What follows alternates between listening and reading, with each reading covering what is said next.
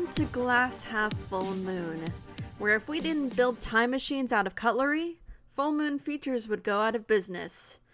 I am your main host tonight, your starring role, Casey, and I am, of course, joined by my partner in crime, Gabe.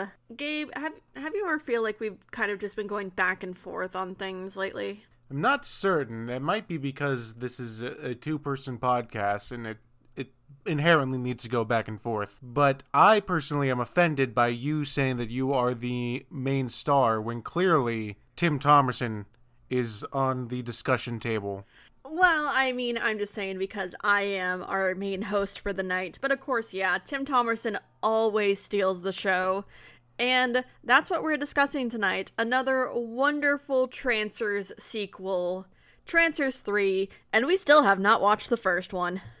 Trancers 3, tagline, Death Lives. Which makes absolutely no sense in context of the movie. There was never a point where we thought he died, so no. This was also a super short one. Like, I would say without the opening and the ending credits, this movie was probably only about an hour and 8 minutes long. It was otherwise a 75-minute movie, which is super short. Yeah, because, like, with credits, this was an hour and 14. So, yeah, this was a really, really short one. So, I'm wondering what the point of it was, if only just to keep the franchise going. Oh, the point of it was to rip off Terminator 2. Yeah, because we begin our movie with opening credits that... Well, wait. We didn't answer the question. Casey, was this a good movie? No. Ooh. Okay. Do you disagree? I thought this was a fine movie.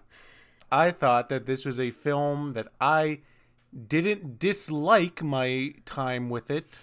It's not a good movie, but it's not a bad movie. It's a fun movie. Maybe it's just because I'm coming off of the absolute low that was Seed People that I'm finding this movie very endearing. It had its fun moments, especially because this movie did not take itself seriously at all. Absolutely not. No, this movie, like, chewed the scenery and then spit it back out and handed it to you on a fancy napkin. Yeah, it was a very... Tim Thomerson seems to be a great actor when it comes to acting in parody, I should say. He is definitely typecast, and this just proves that he's good at this particular character, which is our cop with a strange pedigree, with a shoot first, ask questions later attitude, who is constantly trying to smooch anything with tits. He is quite the smoocher.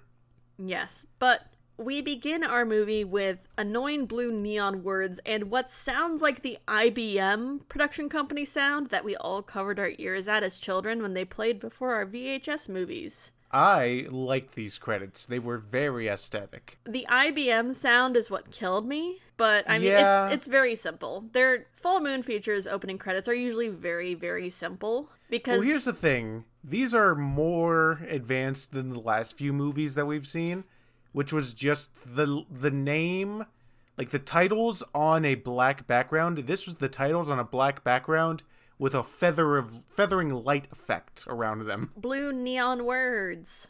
Yeah, and we get past our credits and we open up with a super duper dramatic voiceover of Jack Deth doing his best Harrison Ford from Blade Runner, leading into a super cheesy commercial for Jack Deth's private eye business with some very obvious cue cards.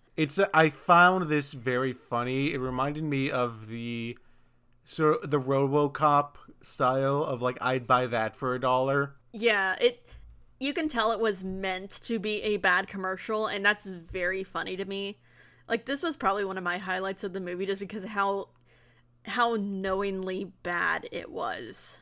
I will say one of my favorite jokes from this was he's obviously reading out the cue cards, and one of the lines he says is, "We've got a sale going on from now till January 1. Very funny. Jack Deth can't read cue cards. Jack Deth, businessman. Jack Deth, Hawaiian shirt owner. And the next thing that really struck me about this film is it looks like a fucking movie. They really stepped up the camera game in this film. That is true. They did. I will agree to that the cinematography definitely has been bumped up a notch. No, and not just that. I mean, the literal physical camera they're using is a higher definition than anything else we've seen. Oh, really? It is a massive step up. I can't believe you didn't notice. I watched this movie relatively late in the evening after I'd spent my day at work. Fair enough. But we open on a sort of corner store clerk being robbed at gunpoint. And all of a sudden, a time machine appears. And Casey, how would you describe the gentleman that steps out of this time machine? Live action Mecha Bowser. I would describe him as Seiko Gorman's cousin. No, I said live action Mecha Bowser.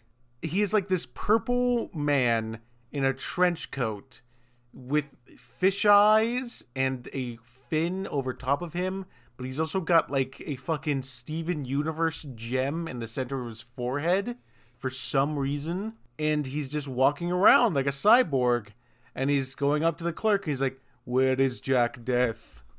And it was at that point I'm like, oh, I see. We're doing a Terminator. But it wasn't the Terminator that I anticipated.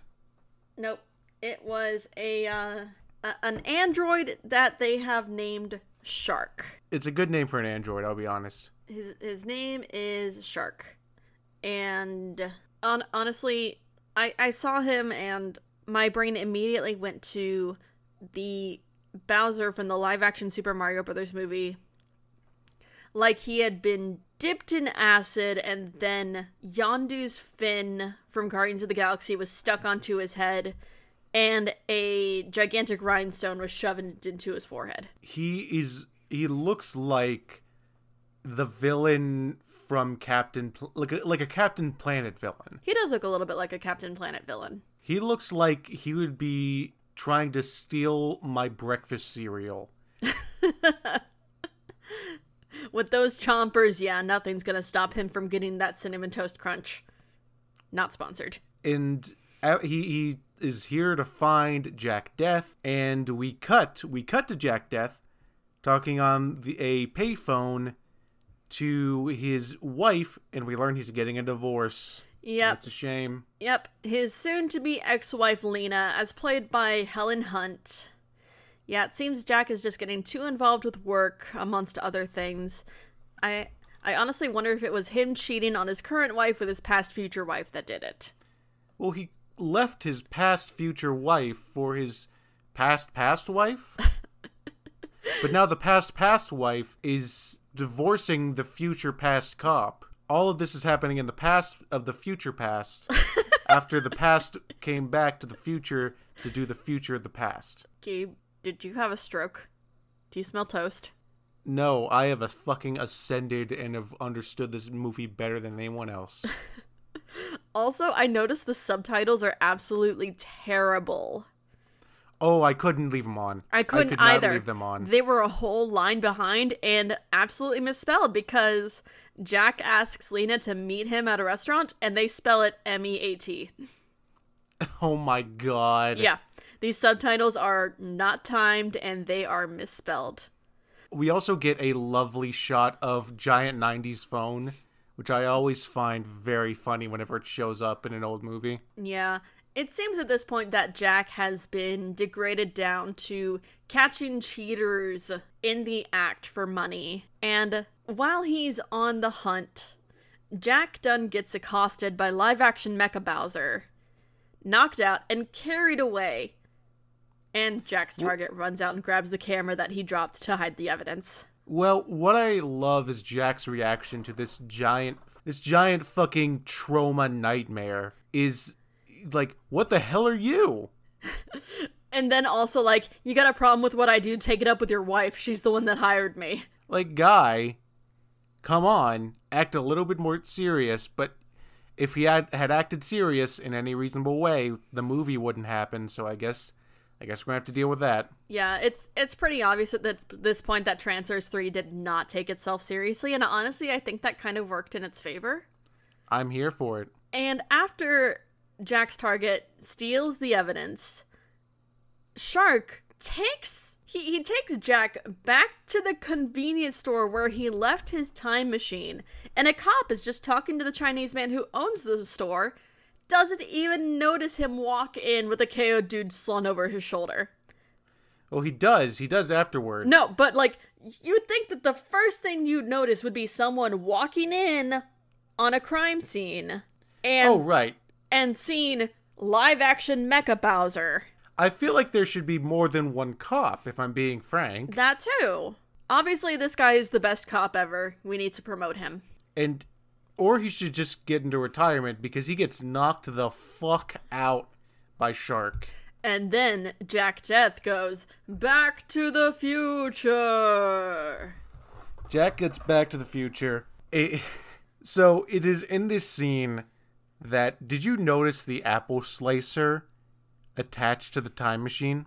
I paid very little attention to the time machine. I have a picture of the cutlery attached to the time machine I'm going to send to you. Send it to me. It's so egregious because it is so blatantly just a fucking apple slicer. Yeah.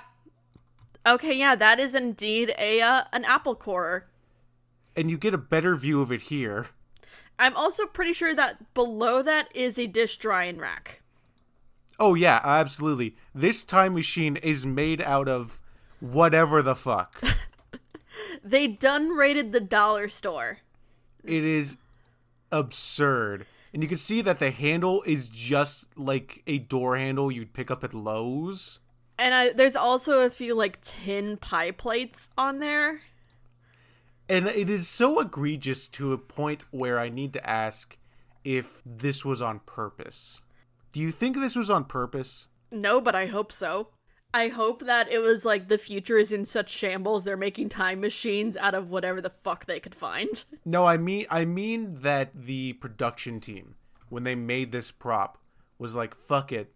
Let's do it as a bit. Let's just make the prop a bit, make it so blatantly just made out of trash that's meant to be future technology. I don't think it was on purpose on that front. Okay. But it is at this point that Shark is leading Jack Deth through the base, and every single corner they turned, there was a guy with a shotgun waiting to shoot them, but Shark needs to do like this like salute to make sure that they know he's their friend. And it got to a comical amount where Jack Deth just looked annoyed, like, okay, yeah, we get it. There's a lot of security here. Let's just can we just keep moving?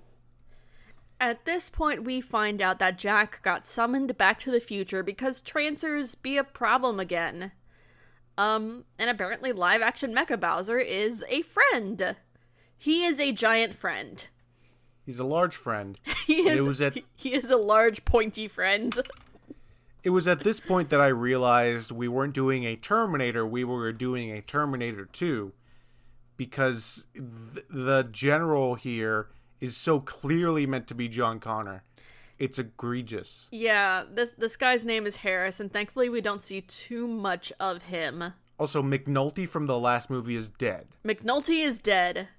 Alice is a colonel now, and holy fuck, some of these lines. Commander Harris is like, we lost count at 1 million Trancers down, and by the end of it I was sending 10-year-olds into battle. Just like, what the actual fuck? There was a foot of blood in the streets. Okay. I get it. But also, it's dumb. Yeah, so they take Jack from 1992 back to 200 years in the future from that point, so they can send him back to 2005 when the Trancer uprising happened, so he can stop it at its source. I love it when old movies take place in the future from when they were released, when it's still so far in the past now for us. There are some very good points I want to make later on as far as 2005 history. I know, it's so good. I need to get into the time travel here. If you could just have sent people back in time at any point, why wouldn't you immediately be like, oh, let's go back to the past. Let's bring some kind of information to prove to the U.S. military that we are the future military.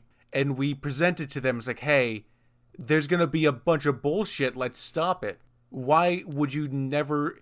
Why is this the first time you're doing this? Because the military is responsible for a lot of seedy shit like MK Ultra.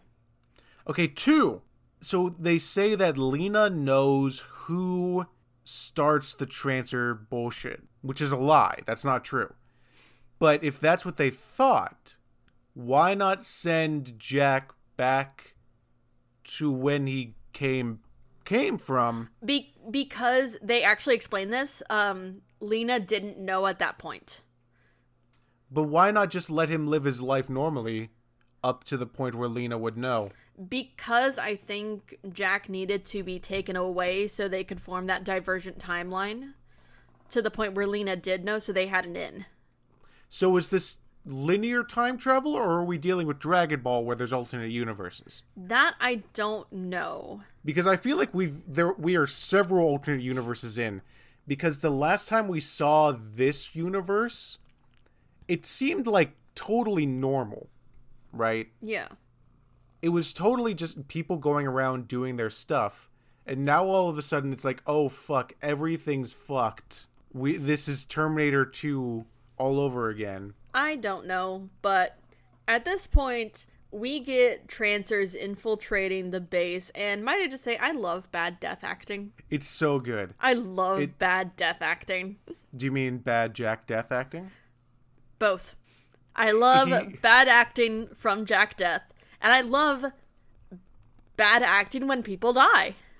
I will say that it's one of my favorite tropes in action movies, when people just stand in the middle of the fucking room shooting at things while everyone else just absolutely misses them. Because Jack Deth is literally standing in the middle of the room with like 5 guys with machine guns pointed at him, and not a single bullet hits him. And then you get these Trancers being taken down, and their death acting is so horrible. It's the best. We get some good death acting later on too, or just some good bad death acting. Some good fight choreography, I should say. With giant Q-tips. Oh. But it is at this point, I say again, the age difference between the actress playing Jack's wife and Tim Thomerson is making me uncomfortable. So, Alice takes Jack amidst this firefight back to the time machine, and apparently Jack Deth is trying to practice polygamy across centuries because he's like, Alice, you're the best thing that's happened to me in 2 centuries. And they share a passionate kiss. I'm just like, you're still technically married there, Jack. It's just like, you need to figure out what you're doing. To be fair, if I were in Jack's position, I wouldn't know what the fuck was happening. I don't know, is this an alternate universe? Is this a timeline thing? Am I technically still married to this woman? How far back did I go? I don't know, but... Did the events of Trancers 2 change things? What's happening? I don't know. It's like, I would assume that he's no longer married to Alice because Alice in Trancers 2 was sent back to take Jack back with her to the future. He chose to stay in the past with Lena. At that point, I think he gave up all rights to his marriage to Alice. Also, what happened to the fucking eccentric millionaire Jack was apparently best friends with from the second movie? He is, there's a small mention of him later on, but we will get to that later. Because we return to the year 2005 to a booby bar, and we find out in this generation, apparently Trancers are fully conscious of their capabilities, sign up for it voluntarily, and it's some sort of weird military thing. But of course, there's a lot of weird military things that go on when you don't know it. Okay, first of all, do we get tits? Does this count as tits? Does breasts covered in pasties count as tits or no? No, because there's no nip. No nip. Okay, that's the rule we're setting. Okay. No nip, so no tit. Okay. Second, what the fuck happened to Laura Lynn Bowie and his space crack? What was that all about? Was he related to the villain of this movie? No, I think he was related to the villain of the first movie, which we never watched. So I think they just make it up as they go with each movie. It's like, oh yeah, it's this time. As far as the Trancers now being sentient, I'm willing to believe that because this is the beginning of the Trancer phenomenon, so this is kind of the prototypes of the Trancers. Possibly. And I was willing to suspend my disbelief there. But we get one of the Trancers who is just super fucking hype about a stripper, so much to the point where he smashes the glass he's holding with his bare hands. And he's going on like, man, there is nothing better than a stripper. And I'm like, nothing better than... You know what would be better? Touching some boobies instead of just looking at them. Unless that's just what you're into, I guess. And this man has a trapezoid for a face as well, I should say. And we learn that this whole bar is basically a recruiting area for the Trancer program. Honestly, not a bad place to do it. People are drunk, they are very sure of themselves, and they're just like, yeah, I want to be fucking awesome. Oh yeah, it's a very solid plan here. Also, did you notice that the whole recruitment and what it kind of felt like a cult? A little bit. A little culty. It was kind of culty. The whole situation we'll get to the main guy here soon, but the whole thing around him... You mean Mother. We'll get to that. I have a lot of words about that. It feels very culty. But then we get, in my opinion, the best scene in the movie, where this Trancer guy just goes whole hog on a bunch of chuckle fucks for no other reason than he wanted to. I don't think it was that he wanted to. I think it's more so that he lost control. Because if you notice the way they sort of quote-unquote activate their Trancer abilities, they have to get, like, super excited or whatnot. And I think he got too hot, and he lost control. I know, but it's still so great. It is pretty great. We get a great kill where this guy takes a pool cue, jams it right through another man's sternum, lifts him up in the air, and says... asshole, corner pocket, and just throws him across the room. That is probably one of the best lines of this movie. It's real good. It was a moment where I audibly cheered while watching it. It definitely was not what I was expecting, and I liked it very, very much. But amidst all this kerfuffle, our Agent Jason comes in to subdue this renegade Trancer. Meanwhile, the blonde female recruit, who we later find is named RJ, completely absconds. She goes AWOL. I mean, good for her, be frank. Yeah, good for her. At that point, we find that she has found Lena's info as a journalist and decides to go to her. But shortly after this happens, our other recruits at the bar take the renegade Trancer and his body down into the base, where it promptly turned to ash. Yeah, our trancy boy, he turns to dust. And I don't remember the exact context here, but I did write out, this is actually shot like a movie in my notes. Because, yeah, there is actual cinematography here. Yeah. And it's after this that we meet our principal villain, Colonel Daddy Mother. It's Colonel Mother, but he goes by Daddy Mother as sort of a affectionate pet name by his recruits, which, ugh.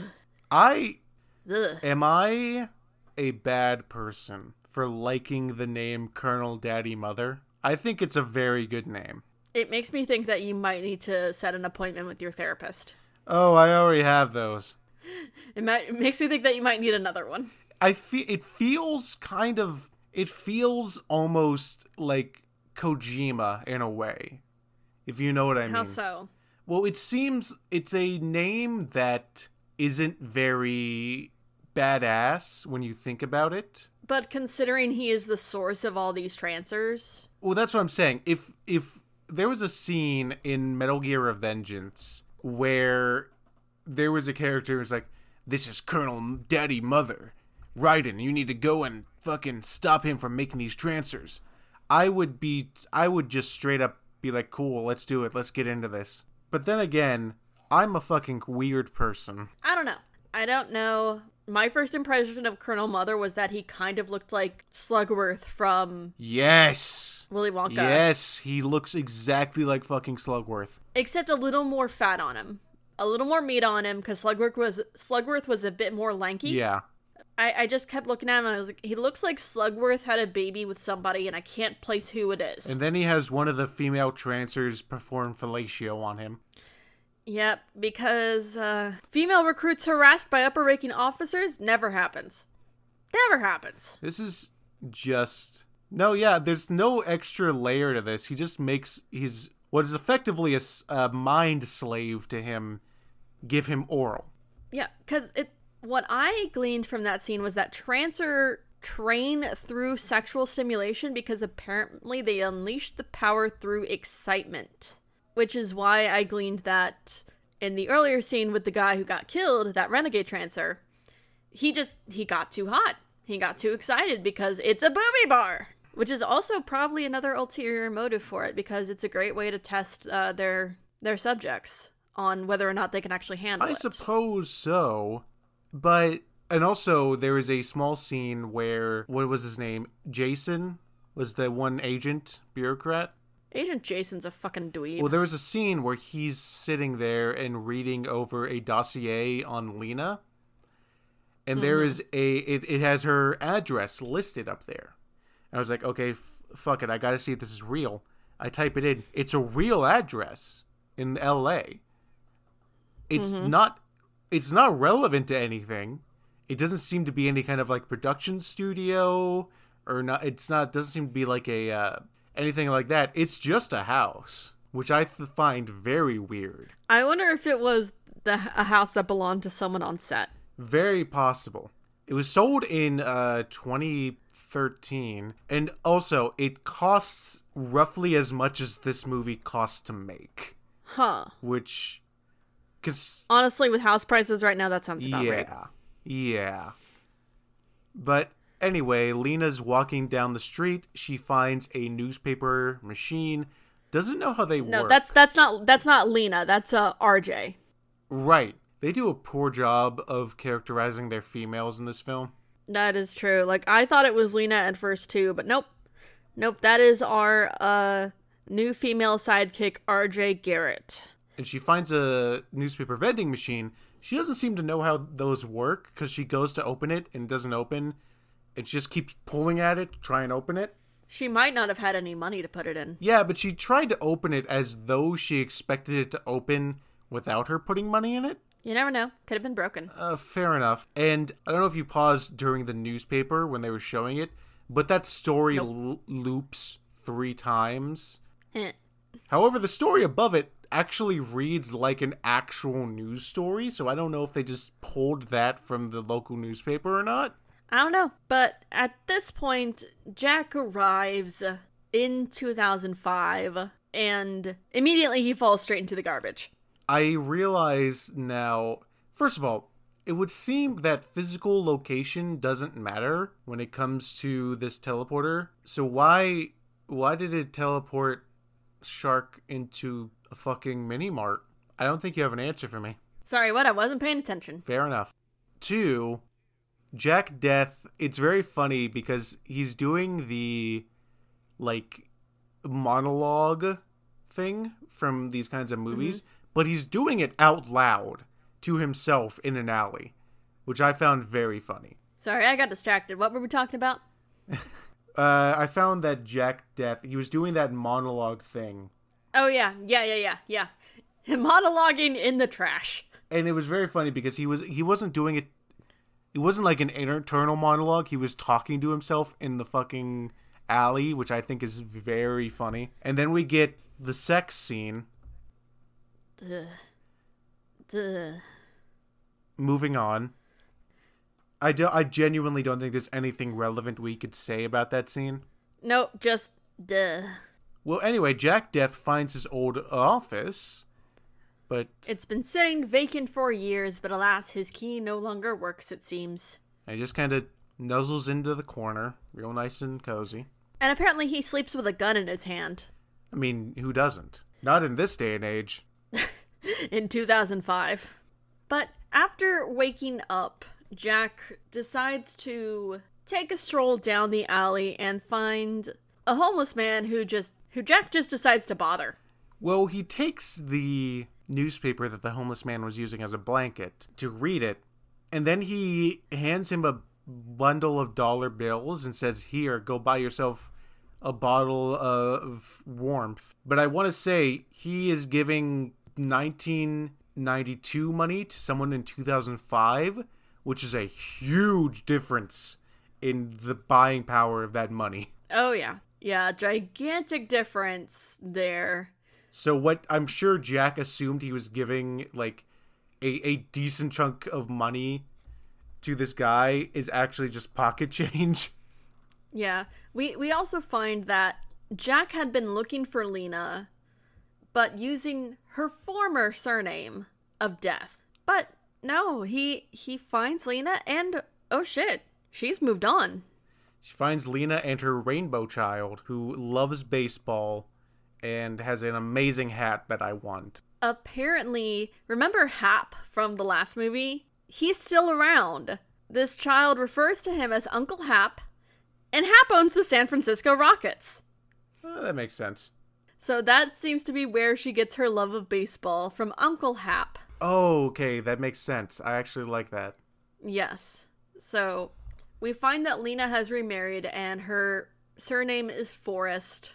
And she says she has a very down-to-earth husband, which I took to mean that her husband is dead. I don't think so, because if that were the case, when they were looking up Lena, the transfer department, they would have said that she was widowed with children, not married. So I don't think he's dead. I think he's just not there. Fair enough. Well, Jack is trying to explain to Lena, like, hey, I was gone for, like, 12 hours, my time. I didn't mean for this to happen. And she's like, shut the fuck up. I don't care. Which, I mean, valid, but also, like, this man is literally his day job is saving the world. Give him the time of day.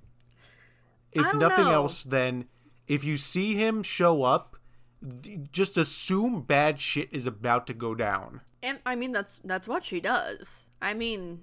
Well, yeah, but I feel like they argue about their personal problems a little too much for the fucking Terminator 2 future that awaits them. Possibly, but, you know, Jack can't let that shit go. But we do find that Lena has been harboring the Trancer recruit that went AWOL, who done got cold feet and went to Lena to expose it all. Yes, RJ. Yes. Who is kind of violent, but also completely understandably violent. Yeah. And I immediately wrote down, I saw Jack Deth lock eyes with a female. Said, yep, here's the new one. Here's the new girl. Which is funny, because after a bit of talking with RJ, and RJ being like, okay, yeah, you're fine, Lena vouches for you. The only reason I haven't, I'm agreeing to go with you. Jack takes RJ along to go find the Trancer headquarters, and we find that Lena has saved, after all these years, Jack's one true love, his Cadillac. It's the fucking red car. Jack has only one true love, and that is his Cadillac. That red car has more of a character arc than anyone else in this film. Yep. That's what I said. It's his one true love. And one last thing about this scene is it's where I realized, goddamn, Tim Thomerson has some powerful eyebrows. Yes, he does. I don't know how I've never noticed this before, but goddamn, they're like two fucking caterpillars up there. Two very, very ancient fuzzy white caterpillars. Well, no, his eyebrows are, like, dark. Are they? I don't Yeah, remember. that's what kind of threw me off. His hair is like bleach white, but his eyebrows are at least a dark gray. Oh, yeah, you're right. They were very dark. It's very strange. That is indeed quite strange. But after this scene, we get the American Gladiator scene where these two Trancers start going at it with foam Q-tips. Giant Q-tips! I don't understand why they chose to use Q-tips here. I don't either, but you know what? I'm here for it. Let the Trancers fight with giant Q-tips. Oh yeah, sure, totally. Also, it'll swab up the blood much easier. They get some real meaty slaps in with these fucking things. I'll tell you what. There's some real hard hits here. And I know it's easy to clown on some of this choreography, but at the same time, I'm looking at it, I'm like, this isn't bad fight choreography. It's not. It's passable. They're really selling these hits. Yeah, it's passable. And especially Tim Thomerson in some of these later scenes is literally doing backflips over himself in order to sell getting hit. And I'm like, you know what? More power to you. Yeah, it's very passable. But it also seems that, like, instead of just saying, okay, fight over, they just shoot the Trancers with tranks when they need to stop sparring for whatever reason. Colonel Daddy Mother is a fucking crack shot with a trank gun. Yeah. You got that thing at 60 goddamn paces. Oh, and then we cut to one of the best bits of visual storytelling in this movie, where RJ and Jack are outside on a beach, and there's a lifeguard tower that has a big neon screen that says... the radioactivity level of the ocean? The radioactivity level of the ocean for that day. It's like an air quality level tracker, except instead of tracking whether you can breathe, it's tracking whether you're gonna glow in the dark. It's one of those things, again, where their vision of 2005 is so wildly different than our vision of 2005. I'm just sitting here thinking the ocean's made of chemo. The ocean is made of chemo. I noticed that too, and it honestly made me laugh so hard. And Jack and RJ are just on this beach talking about the Trancers program, why she left and why she joined in the first place, and she's just like, I'm a soldier, I got nothing else. I'm just like, okay, RJ, I get it. I will say though, like, our first instinct was that RJ was going to be the new love interest, and that actually didn't happen, and I'm actually very surprised. I'm very glad that Jack Deth was able to keep it in his pants for just long enough for the female to die before his overwhelming masculinity overtakes her. Spoilers. This is Trancers 3 Death Lives. No one gives a fuck about spoilers. Yeah. But then she shoots a cop. The cop turned out to be a Trancer who had been sent to track him down, and Jack's just like, how could you tell? She's like, yeah, she's wearing nail polish and jewelry. That's not regulation. And Jack's just like, okay.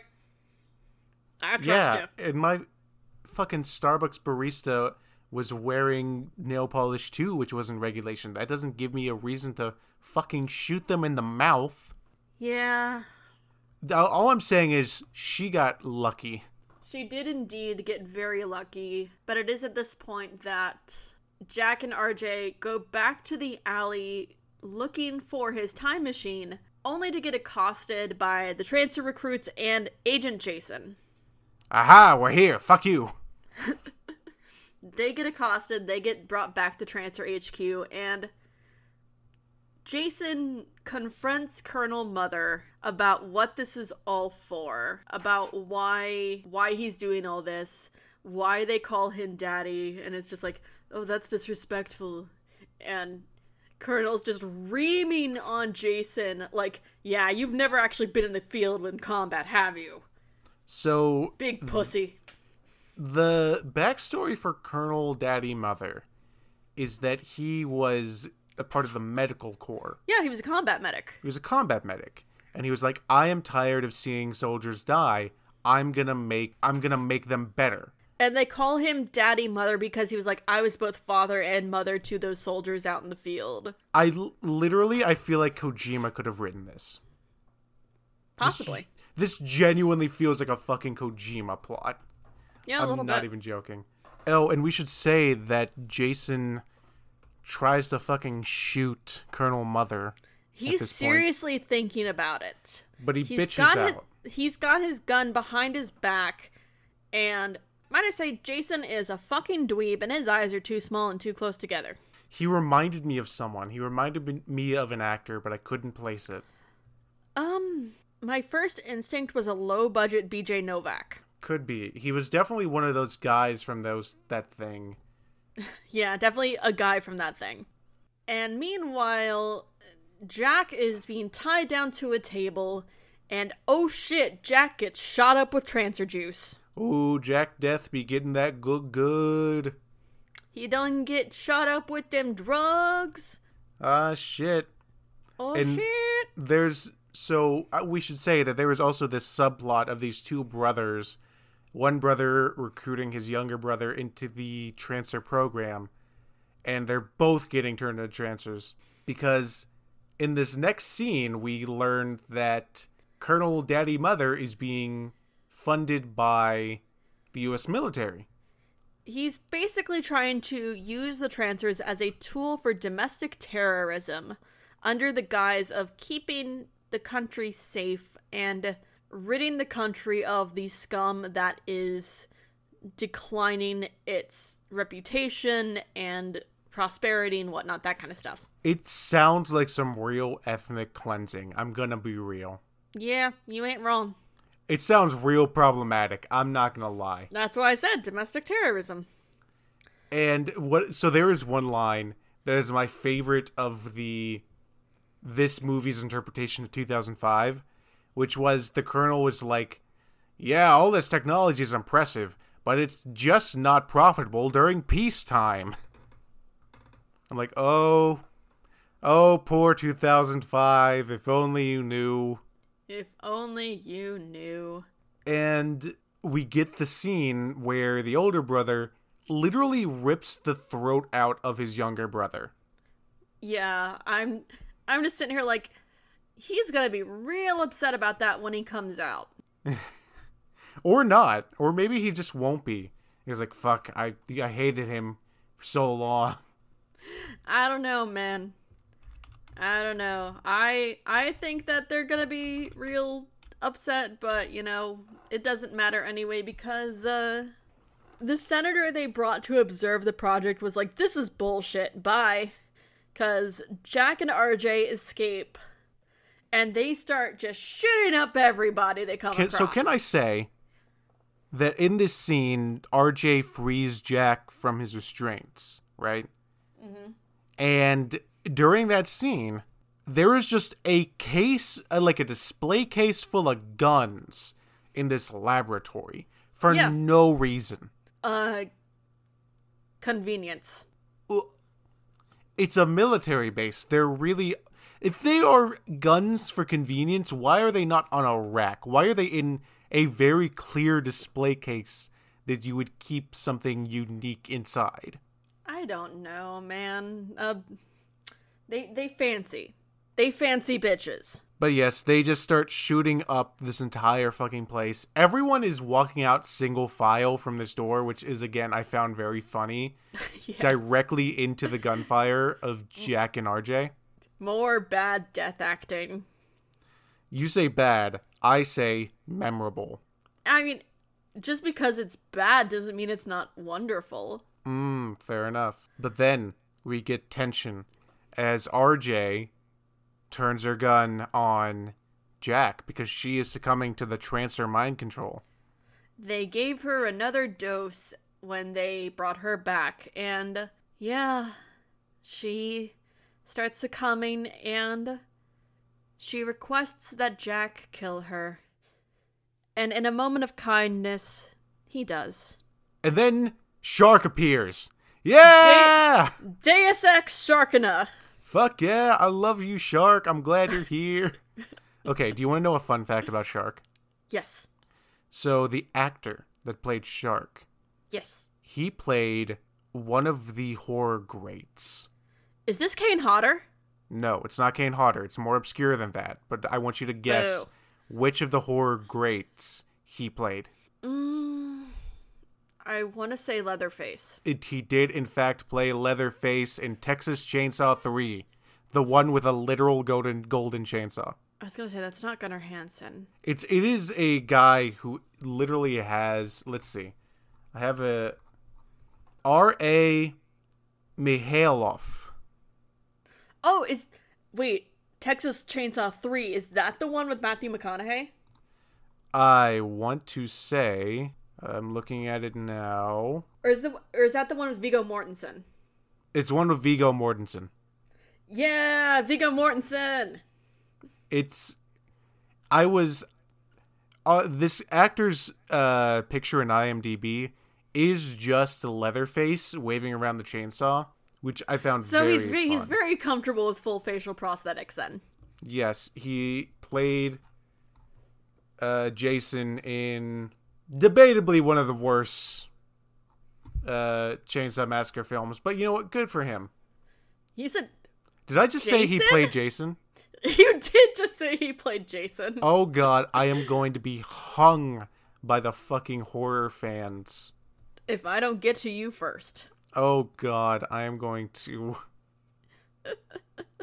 But yes, our live-action Mecha Bowser is back as a Deus Ex Machina of sorts. Deus Ex Android. Deus Ex Sharkina. Yeah. And he shows up and then immediately turns off.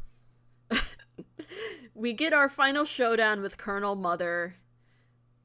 And he's just like, I will live forever. I will make a name for myself in history. Shoots Jack once, gets shot twice, and then goes down smiling like a fucking weirdo. So I will say that this scene infuriated me. So Jack is sort of succumbing to the Trancer mind control and is starting to put the gun on himself. Yes. And my immediate thought is, okay, someone is going to come in and save him.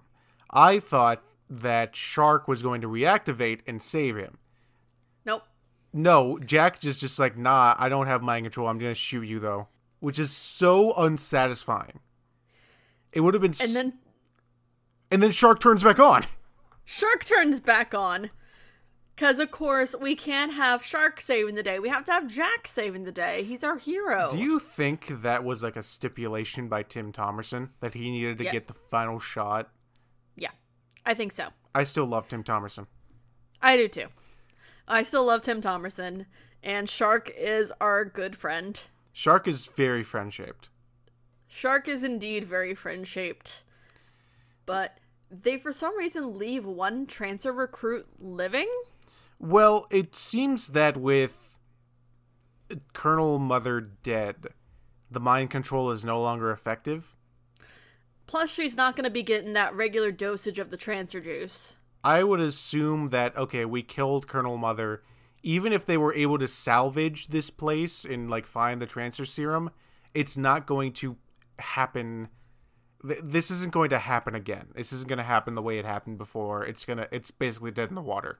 You say that, but this is only 3 in a very, very long franchise. Well, we know what Jack Deth's new role is, as he is brought back to the future by Shark. And he meets up with the council, composed of some woman, some guy, and his wife. It was Ruthie, who was the scientist in the beginning who had turned her lab into the barracks. Harris, who was our, I forgot the name that you used before. Yeah, this was the, I'm sending 10-year-olds into battle guy. Yeah, John Connor. Yes, that guy. And his wife. And they're like, cool, Jack, you did a good job. You killed all the Trancers, but we need to have a sequel, so you're now Time Police. I literally wrote Time Police. He is a time cop. He is time police. And his sidekick is Shark. They literally said, and also you're taking Shark with you because... Because. How much you want to bet Shark doesn't show up in the sequel? I looked at the cast list of the sequel. Does he show up? I'm not going to tell you. I'll look it up myself then. But that ends the movie. Jack Deth is now double divorced and indentured into... They end the movie with Jack about to say the stereotypical, "This looks like the beginning of a beautiful friendship" line, looks into the camera and just says, fuck it, basically. And that's where the movie ends. That was absolutely an ad-lib by Tim Thomerson. Oh, you know it had to be. But that is where our movie ends, roughly an hour and 10 minutes in. Less than that. It was like an hour and 9. Well, an hour and 10 before the end credits. I actually checked this. So this movie was really only about an hour and 7 minutes long in total without any sort of credit sequences. It was borderline a TV special. This was basically a TV movie. And it was weird and cheesy and not good, but it was fun. So, Casey, would you recommend this to anyone? I don't know if I would recommend it, just because I can't say I would recommend a lot of the movies that we've watched. Especially since this is 3, and we still have not watched the first one. Right. I would personally recommend it to people that are a fan of this kind of schlock. I truly don't think you need to have seen the first 2 to enjoy it. If you are a fan of this very specific kind of schlocky movie. If you're not, avoid it like the plague. If you are, give it a look. Shark has a funny, full-face prosthetic. Shark is a joy. Shark is our new best friend. But maybe enjoy this one with some booze. Make some jokes. And don't think too hard about it. But, Casey. Yes. What are we watching next week? Next episode is a sci-fi film called Arcade, whose leading lady is once again Megan Ward, who is Alice from this movie, but also stars Ralphie from Christmas Story, John Delancey, and Seth Green. Wait, is that Seth Green we know, or just some actor? Yes, it is the Seth Green. What? It is Oz. It is Dr. Evil's son. It is that Seth Green. Oh god, it's Chris Griffin. What the fuck? Yeah. Anyway, we will be looking into that at another date. But in the meantime, maybe stay away from titty bars. You don't know whether you're going to be signed up for a military experiment or not. Statistically, you will. But until then, y'all have a horrible evening, and we'll see you next time. Bye.